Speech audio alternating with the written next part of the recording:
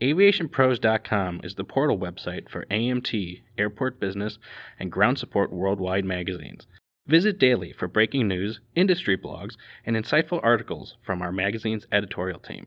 And don't forget to sign up for our publication's daily e-newsletters. It's all at aviationpros.com.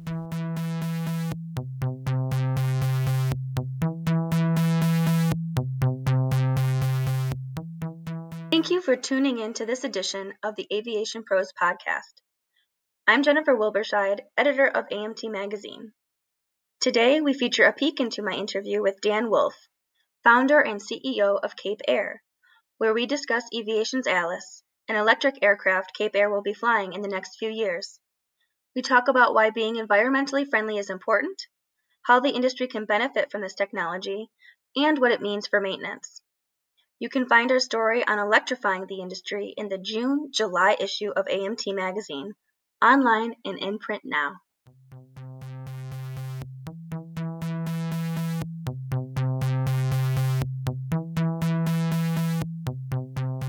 Now, what inspired Cape Air to try this aircraft for the future, and why do you think it is important to go that way?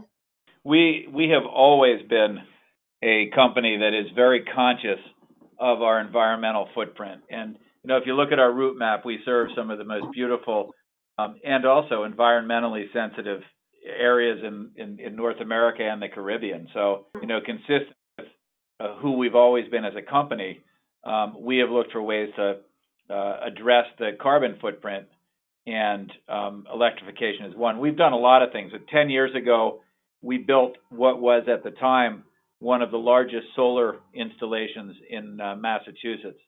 And we did that again, mindful of trying to build offsets. We just finished our third major solar project, and our entire headquarters building, 2 of our 3 hangars here in Hyannis are covered with solar panels, and we're producing more electricity here in Hyannis with our solar than we actually use. So we're just a company that has always been looking for ways to embrace sustainable practices and to both recognize and address our own footprint, our carbon footprint. And that's really why. And, I've been a pilot for 43 years, and I will tell you that for just about all of that 43 years, the electrification of air transportation has been nothing more than a dream.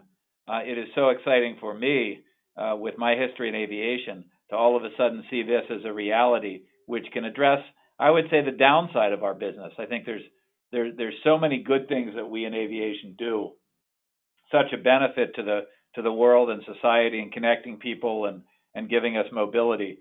But between the carbon footprint and noise, both of which are addressed with the electrification of air travel, it really will address the downside of some of that. So again, to summarize, this is consistent with the company we've always been. It's not just the solar practices. We have a whole sustainability program that includes things like conservation in all of our facilities and all of our locations, recycling at all of our locations.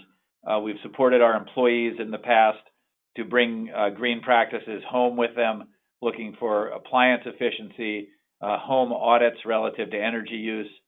So, Jennifer, you can sort of hear that we've been at this a while, and, it's so exciting that the main thing that we do as a company, which is move people by air, we can now look for ways to do that are consistent with our practices in other areas. Are there other benefits of this plane other than just, helping the environment? Is it easier to maintain? Is it faster? Anything that's non-environmental that is also a benefit of this plane? Yeah, the capital cost of the airplane is going to be somewhat higher than the conventional airplanes that we've been using. But, for example, an electric motor is so simple and so reliable that, we're currently overhauling our aircraft engines roughly every 2,000 hours. I think in discussions with Eviation, their belief is that the electric motors that will be powering their airplanes will have an overhaul limit of like 20,000 hours. The cost of electricity, now it's interesting because I have to be a little careful just because fossil fuel, the price of oil has gone down so dramatically, but the conversion from kilowatt hour to a gallon of gasoline which is what powers most of our airplanes, it's about 6.25 kilowatt hours per gallon of gasoline. And we're paying about $4 a gallon for gasoline, and we pay about 15 cents a kilowatt hour. So you can do the math. We're paying about $1 for the equivalent kilowatt hours as a gallon of gasoline. So the operating cost, not only is the overhaul time on the engines less, but the operating cost to power the engine power plant will be significantly less as well, as we hope will be the maintenance cost. So we think that even though the capital cost of buying the airplane will be a little bit higher, we think we'll make up for that in the operating costs of the airplane over time. So we're very excited by that. And because of that, because it should be a much cheaper product, it will allow us to go into communities that currently are not economically feasible to serve by air. Once you dramatically reduce the operating cost, it's a game changer relative to what communities are viable relative to, viable economically relative to air service. How does using electric change how maintenance is done or how often it's done? What do aircraft mechanics and technicians need to know? And how is Cape Air gearing up for this from a maintenance or operations perspective? Well, it's early. It's way too early to start training people because the airplane really hasn't been finalized. But it is a completely different power. And I think when I have my airframe and power plant license, and I know when I went to school 38 years ago, the technology that we trained on relative to reciprocating engines and turbine engines, it doesn't apply when you're looking at an electric motor. I will say that the electric motor is much simpler than either the turbine or the piston engine, so that from a power plant standpoint, it should be very low maintenance. I mean, you're dealing with as with any electric motor, you're dealing with very simple technology.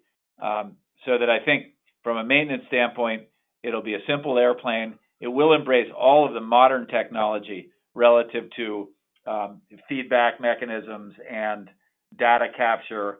Any of what you would expect in a modern airplane relative to trend monitoring, all of that stuff. So, the airplane is going to be all of the attributes that modern technicians really have come to expect when they're doing maintenance. And I just think it's going to be that much better in that regard.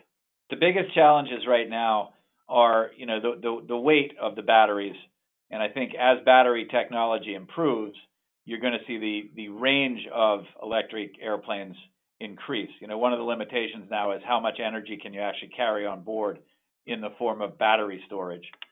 So battery technology, I think, is still evolving, which is exciting, and we'll have to keep an eye on that. And then, of course, the other big challenge is to make sure that the airports that we're going to be serving have the infrastructure to do rapid charges on the battery, because doing this is going to entail making sure that we land places where we can plug the airplane in and get it charged back up for the next flight. So I think the battery technology and the charging infrastructure are two of the issues that we're working on right now, in addition to maintenance programs and training programs and everything else. Currently, what is kind of like the time frame for charging one of these planes back up? The rapid charge, so our business model would be the airplane starts the day at 100% charge, and then our average flight will be somewhere around 40 to 45 minutes, because if you look at our route map, that's sort of the distances we fly. You fly the airplane for 45 minutes, and you plug it in for probably a half an hour to 40 minutes between the first flight and the second flight, and you'll recapture probably 80 to 90% of what you used. So even though you start the day with 100%, on the second flight you might start that flight at 95%. The third flight you might start at 85 or 90%. So in the course of the day, you'll plug in while the airplane is turning between flights, but you don't need to get back to 100%. You may finish the day having done, let's say, our typical airplane does 8 legs a day, and you may finish the day at a 40 to 50% charge, and then overnight it can get back up to 100%. So, because of our profile as an airline, it's not like we're doing 3, 4, 5 hour flights.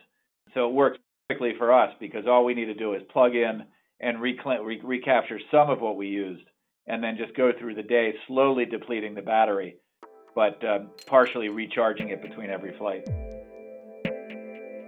If you enjoyed this podcast, you can find more episodes like it on aviationpros.com, along with breaking news from around the world of aviation. Until next time, thanks for tuning in.